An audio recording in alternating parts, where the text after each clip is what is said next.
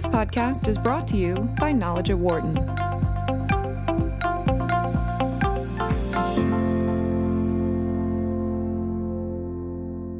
Our guests today are Tom Stewart and Patricia O'Connell, and we're going to talk to them about their book, Woo, Wow, and Win, Service Design, Strategy, and the Art of Customer Delight. Tom and Patricia, thank you so much for joining us today on Knowledge at Wharton. Oh, thank you for having us. Delighted to be here, McCool. Great. Well, maybe we can start with you, Patricia, with the first question. What inspired you to write this book? I confess I had never heard of service design until 4 years ago.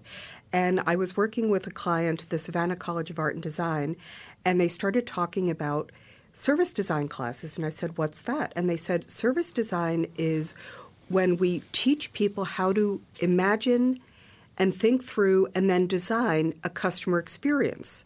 They said people think about user experience. There's been a lot of emphasis on user experience because of all the emphasis on things going online. But they said when you walk into a restaurant, you walk into a hotel, you interact with a company, you go into the lobby of a business, every step of that interaction between you and that company, that brand, that business needs to be designed in order to give you a satisfactory customer experience. And I thought, this is absolutely fascinating. And I started looking around, and I realized that there was not a lot written on that for the service market. There's a lot about design from manufacturing. And I realized that there was really a gap here to connect the idea of service to strategy, and that's part of where Tom came in. And what inspired me to write the book was Patricia, obviously. No, but seriously, one of the things that's really interesting is when you think about it, and particularly in service businesses, and you know that a lot of what we know about management comes from automobile assembly plants and Deming and Frederick Taylor and all of that.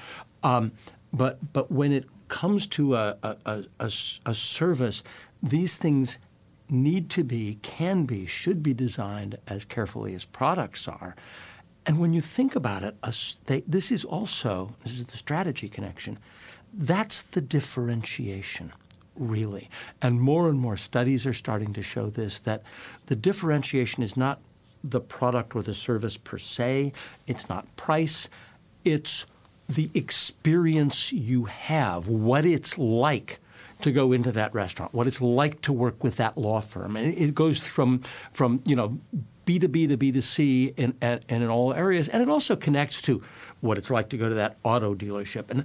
And that what it's like, I mean, that's the strategic point. And by the way, that's really hard to copy. I can match you on price, and I can match you on how many thread counts are on the sheets in the hotel. But what it's like is a point of strategic differentiation that's hard to beat. I'd like to come back to the question of strategy in a bit, but what you said reminded me of something really fascinating that I read right at the beginning of your book. You start with this astonishing fact that most companies are not set up to design services well. And I was wondering, why not? Well, I think it's partly that in many respects, first of all, the discipline is relatively new. And the idea of, just in the management literature, managing services has been done by analogy with managing manufacturing for a long time. So I think that's part of it. But I think, and Patricia, pick up on this because you're really smart about it. And so much of what companies do is about organizing internal operations. But when it comes to services, the act of production is with the customer. It's not in the factory and then we hand it to the customer. So the act of production has you're right there with me when it happens. The customer is co-creating the experience. One thing we like to say is products are about handoffs. Services are about handshakes. A service requires the participation of both parties. And that is a very different thing than what we know about products and manufacturing. And that's why there has been so little written about it. And also the shift in our economy is now such that 80% of our economy is services-based. Now, recognize that that is everything other than agriculture, manufacturing, and mining. So that really is just about everything people have multiple interactions with every day, whether it's B2B, B2C, whether it's something mundane, getting a cup of coffee, whether it's something really important, calling your insurance company. I mean, I can't even imagine how hard it must be for the insurance companies right now to try to deliver good customer experiences to, the poor people in Texas. Mm-hmm. Right. And people so often confuse customer service with customer experience.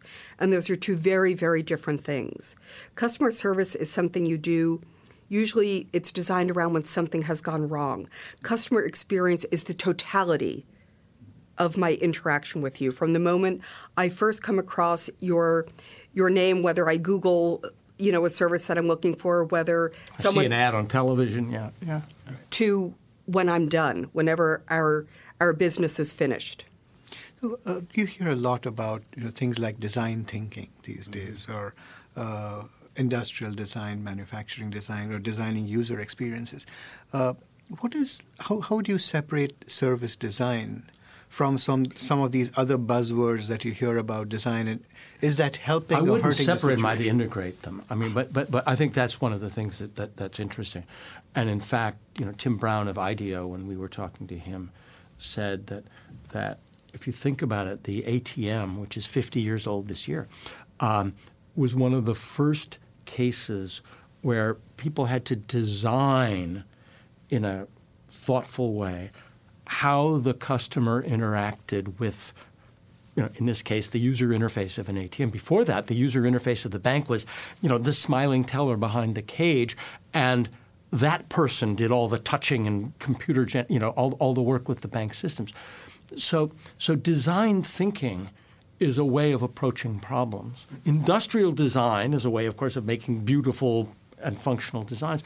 And service design takes design thinking and takes some of the same sort of aesthetic, if you will, of industrial design, but says, how do we use that to apply to this train journey, this ATM experience, this, what are we trying to convey with the look and feel of what's happening in our interaction in the store, in the office, or whatever it might be.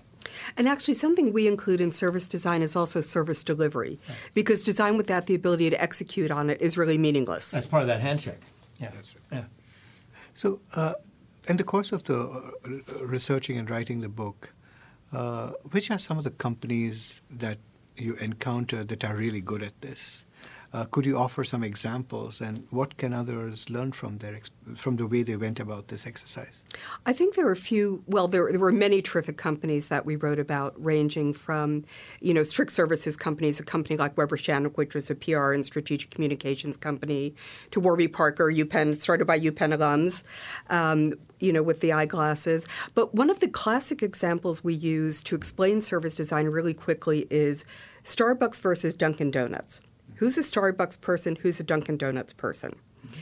And people usually have a very strong preference, and ostensibly they're both selling the same thing. They're selling coffee. But that's really not what they're selling. They're selling two very different experiences. Mm-hmm. Dunkin' is a grab and go. There's a reason the slogan is America runs on Dunkin'. Mm-hmm. The logo is very hot pink, hot green. Starbucks is much more designed about being relaxed and leisurely. It's not for the person who wants to get up and go. And there were new companies like Stitch Fix, which even since we wrote the book has evolved. At the time that we were doing the book, it only did women's clothing. It now includes men. Edmunds, the car buying service, which has evolved so much. They're a great example of a company that has just kept on evolving. They started as, almost a blue book. Yeah. Kind of we also looked at an airline, Surf Air, which is a subscription, all you can fly air service on the West Coast in California. We looked at a hospital system, ThedaCare, in northern Wisconsin. Some of the trickiest. I mean, we all know how badly the design of medical care services is, and these guys applying the Toyota production system have actually redesigned hospital service. So we looked across a whole spectrum, but the Starbucks Dunkin' example is wonderful. We even were talking to an audience in Seattle once and asked for show of hands, who's a Dunkin' person, who's a Starbucks person. One person I'm a Dunkin' person. But if you think about it, it's really interesting. At Starbucks, the seating is laid back, and at Dunkin', there are little stools if there's anything at all. So these are examples of how you're selling coffee. You're selling better than average coffee, but what you're doing is creating two very different experiences, and people are in one camp or the other. There are not very many people who say whichever is closest. They have a preference, and that preference is because the experience is different, and it's designed that way very, very consciously on both sides. I think one of the fun things that we also discovered, intuitively we believed this, but our research bore it out, was that the principles of service design hold across whether it's B2B, B2C, and across industries. I'm glad you mentioned the principles, because that's exactly what I wanted to come to next. So you identify among all the examples that you gave that there are some common principles that these companies seem to follow, which makes them good at designing effective services or service experiences. And you start with... you take the odd numbers and I'll take the even. Okay. There are five. There are five of them. All right. And you start with the first, which is that the customer is always right. But you have to make sure the customer is right for you. Yes. So could you let's talk about that. Because there's this idea, it's one of the first cliches anyone who's ever worked in a shop in service of any kind hears, that the customer is always right. And something that's really not true. If I go to McDonald's, I have no business asking for a hamburger medium rare. That's not what they are designed to do. I am the wrong customer. Maybe just at that moment, there are times I'm perfectly happy to go to McDonald's and get what's on the menu. But if I want something very specific and custom made, that's not the place for me to go. If I want a luxury shopping experience, I should not go to TJ Maxx. Just as if I'm looking for a bargain, I shouldn't go to Barney's. So in those circumstances, I'm not the right customer. And it is incumbent upon both the customer and the company to ensure, and that's part of that co-creation we were talking about, is first of all, companies have to do two things. They have to decide who the right customer is and be diligent about serving those customers well. And they also have to be good about communicating who they are. And that's with everything from their branding to the way they look, to the experience that you have when you go on their website, whether you go into their store, the people you encounter. There's a very different feel when you walk into a Hyatt Regency versus an Andaz, which is another Hyatt brand. Andaz is their hip, sleeker brand where everyone's sort of dressed in black and someone's going to check you in with an iPad. You go into the Hyatt Regency and there's going to be a big ornate desk and, people in sort of old-fashioned uniforms.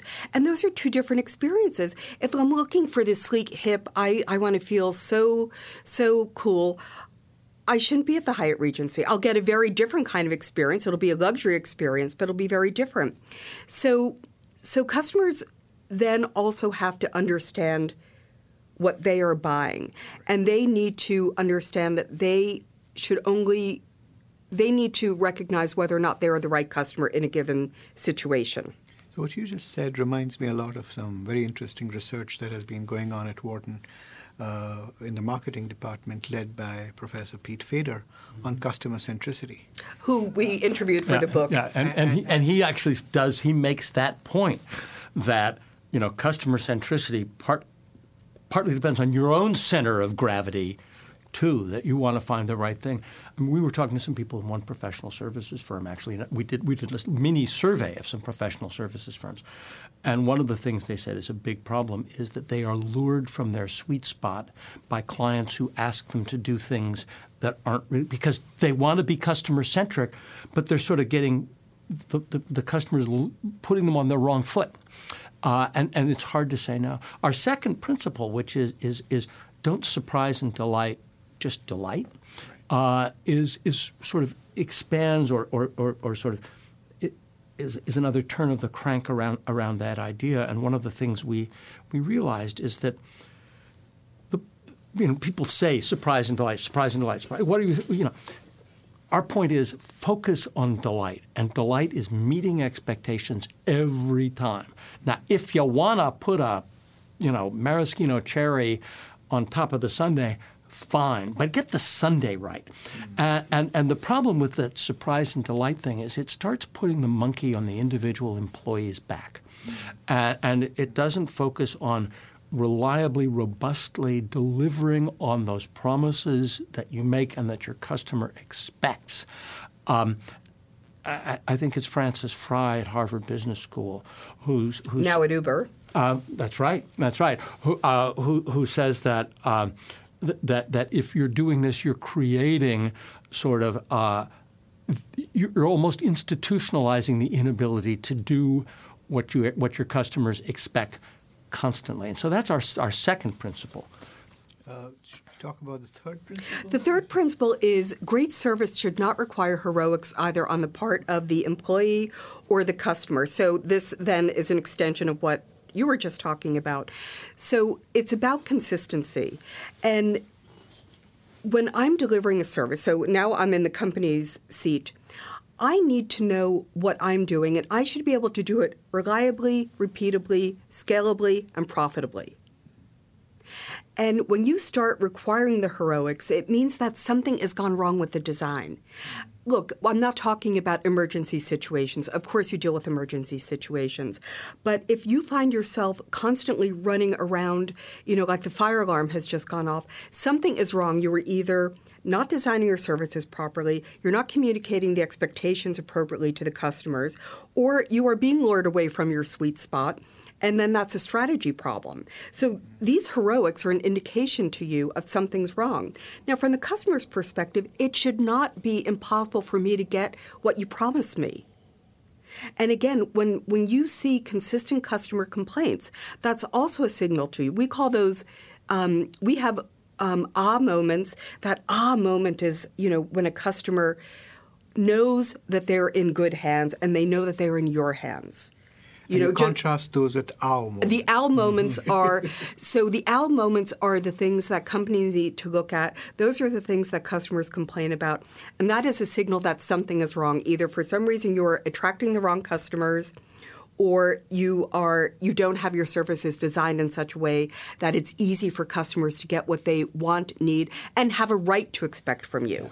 Yeah. And are you easy to do business with, right? I mean, it's a simple question, and most companies don't actually systematically ask it.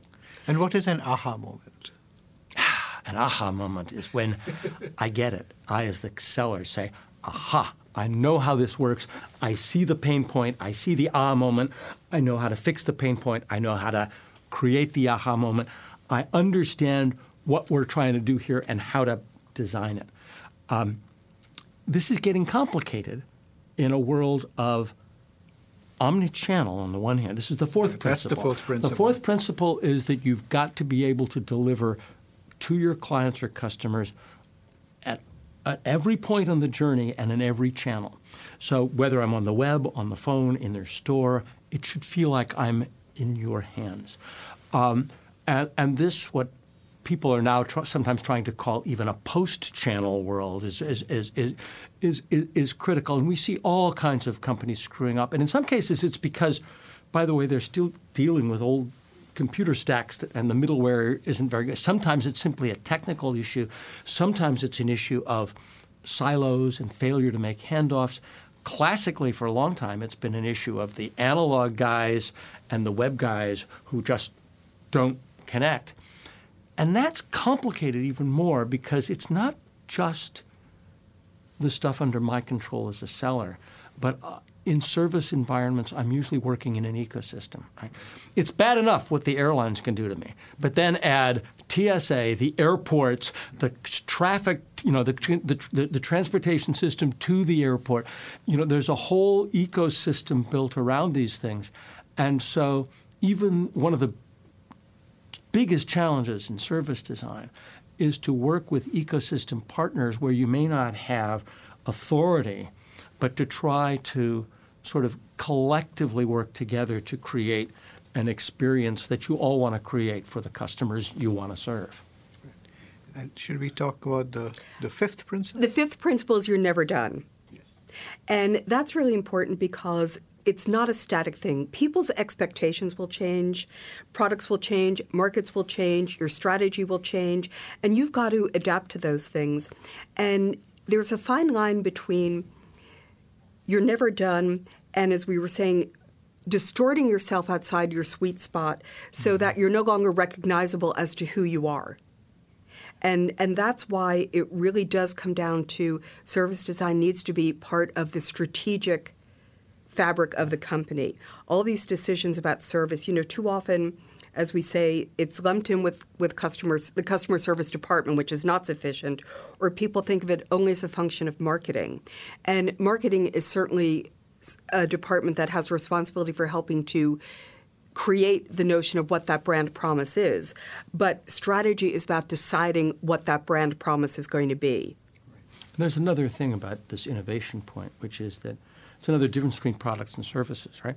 In products, it's Gyro Gearloose in the lab with the white coat. And innovation takes place in a place, generally, in a lab. But in services, innovation can take place all across the value chain. So how do you manage it? How do you keep it coherent so they're not running off in different directions?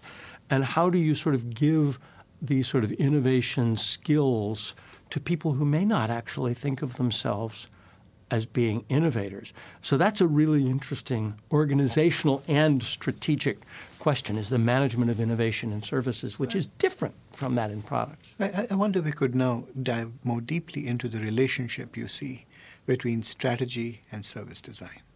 How can doing service design well help you develop a really strong competitive strategy that can take you forward? We created in the book a set of 9 archetypes. And they're basically expressions of value propositions. So one of the archetypes is the trendsetter. We are the Apple of whatever industry is. Another is the bargain. We're the Walmart of whatever industry is. Another is the classic. We're the best. We're the Mercedes of, the Cadillac of, whatever it is. And there are 9 of them, and you can find almost all of them in every industry. But if you think about these archetypes as expressions of a value proposition, that means they are actually sort of they're a strategy. Our strategy is to be the safe choice. Our strategy is to be the best, whatever it is. And these sort of help you envision then, value proposition and strategy are pretty closely related, right? These help you envision how we're going to take that value proposition and manifest it in the experience customers have, and also in the tangible evidence of that experience, the look and feel, the things that customers can look at and say, yes, that's what this is going to be. And I think when you're there, that's really a strategic conversation, and having one of those archetypes in mind, it helps you. Strategy is partly the art of saying no, right? What you're not doing and the customers you're not serving.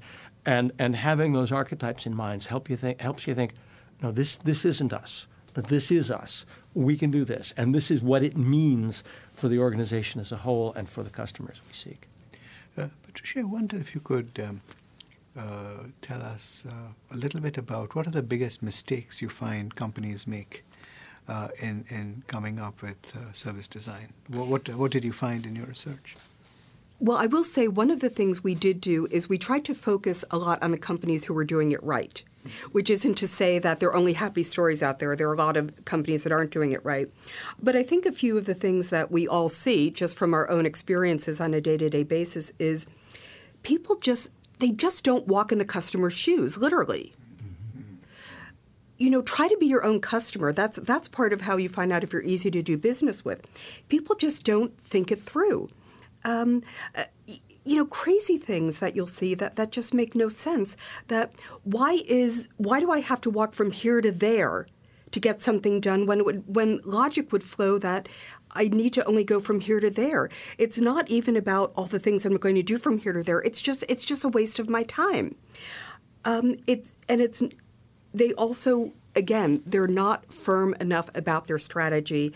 And I think the biggest mistake, though, and I think this is one of the really fundamental things we've tried to do with the book, is help companies feel empowered. I think in an age of social media, and it's too easy for customers to just go online and tweet, I've had a really bad experience with X and such, and then somebody in customer service goes, oh my God, we better reach out to this person because there's going to be, what if this goes viral? Companies need to feel empowered to be able to make these strategic decisions. Yeah. I think Patricia's mentioned it several times. One of the biggest mistakes companies make is they confuse customer service, I'm calling up, I got a problem, with customer experience.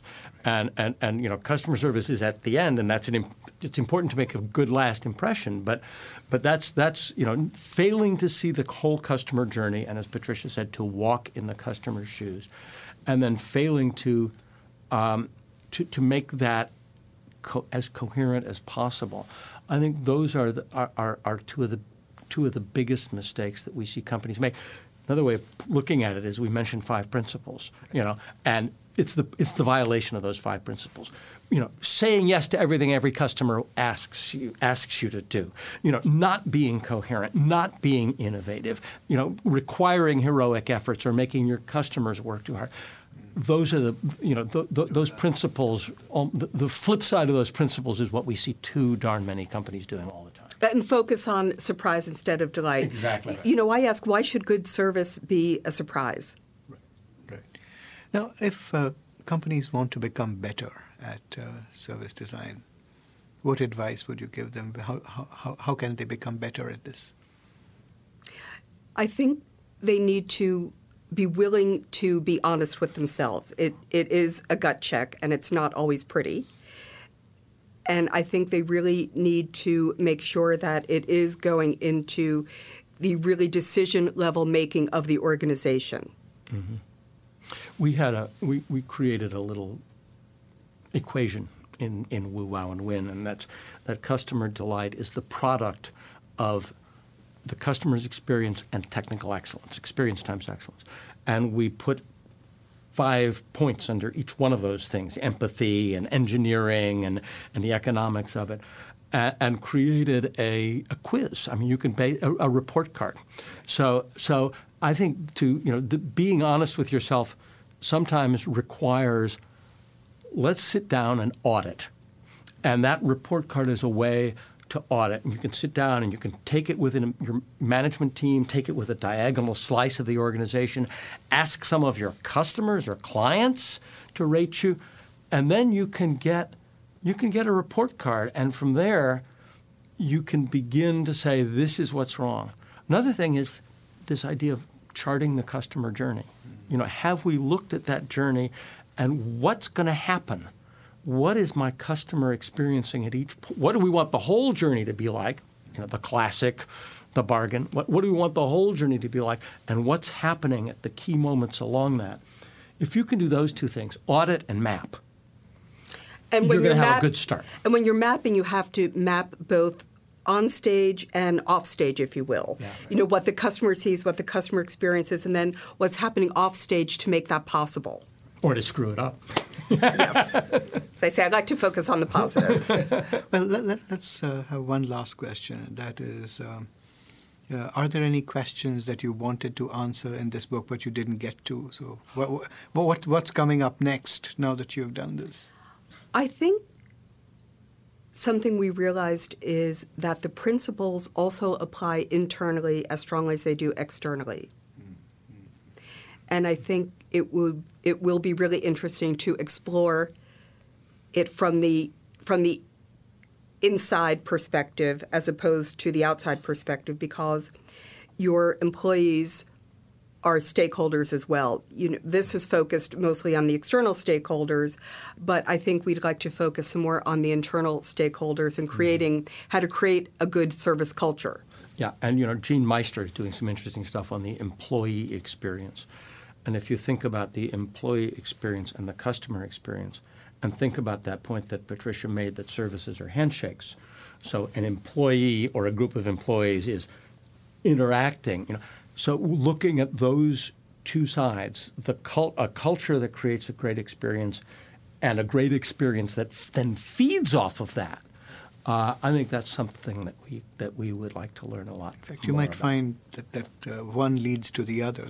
Precisely. Companies that have very happy employees will automatically make the customers it's the service, happy. That old research on the service value chain suggests that. And then if you think about that in conjunction with this idea of experience, that gives you a whole new way to think about that classic insight. Well, Tom, Patricia, thank you so much for speaking with Knowledge at Wharton about your book.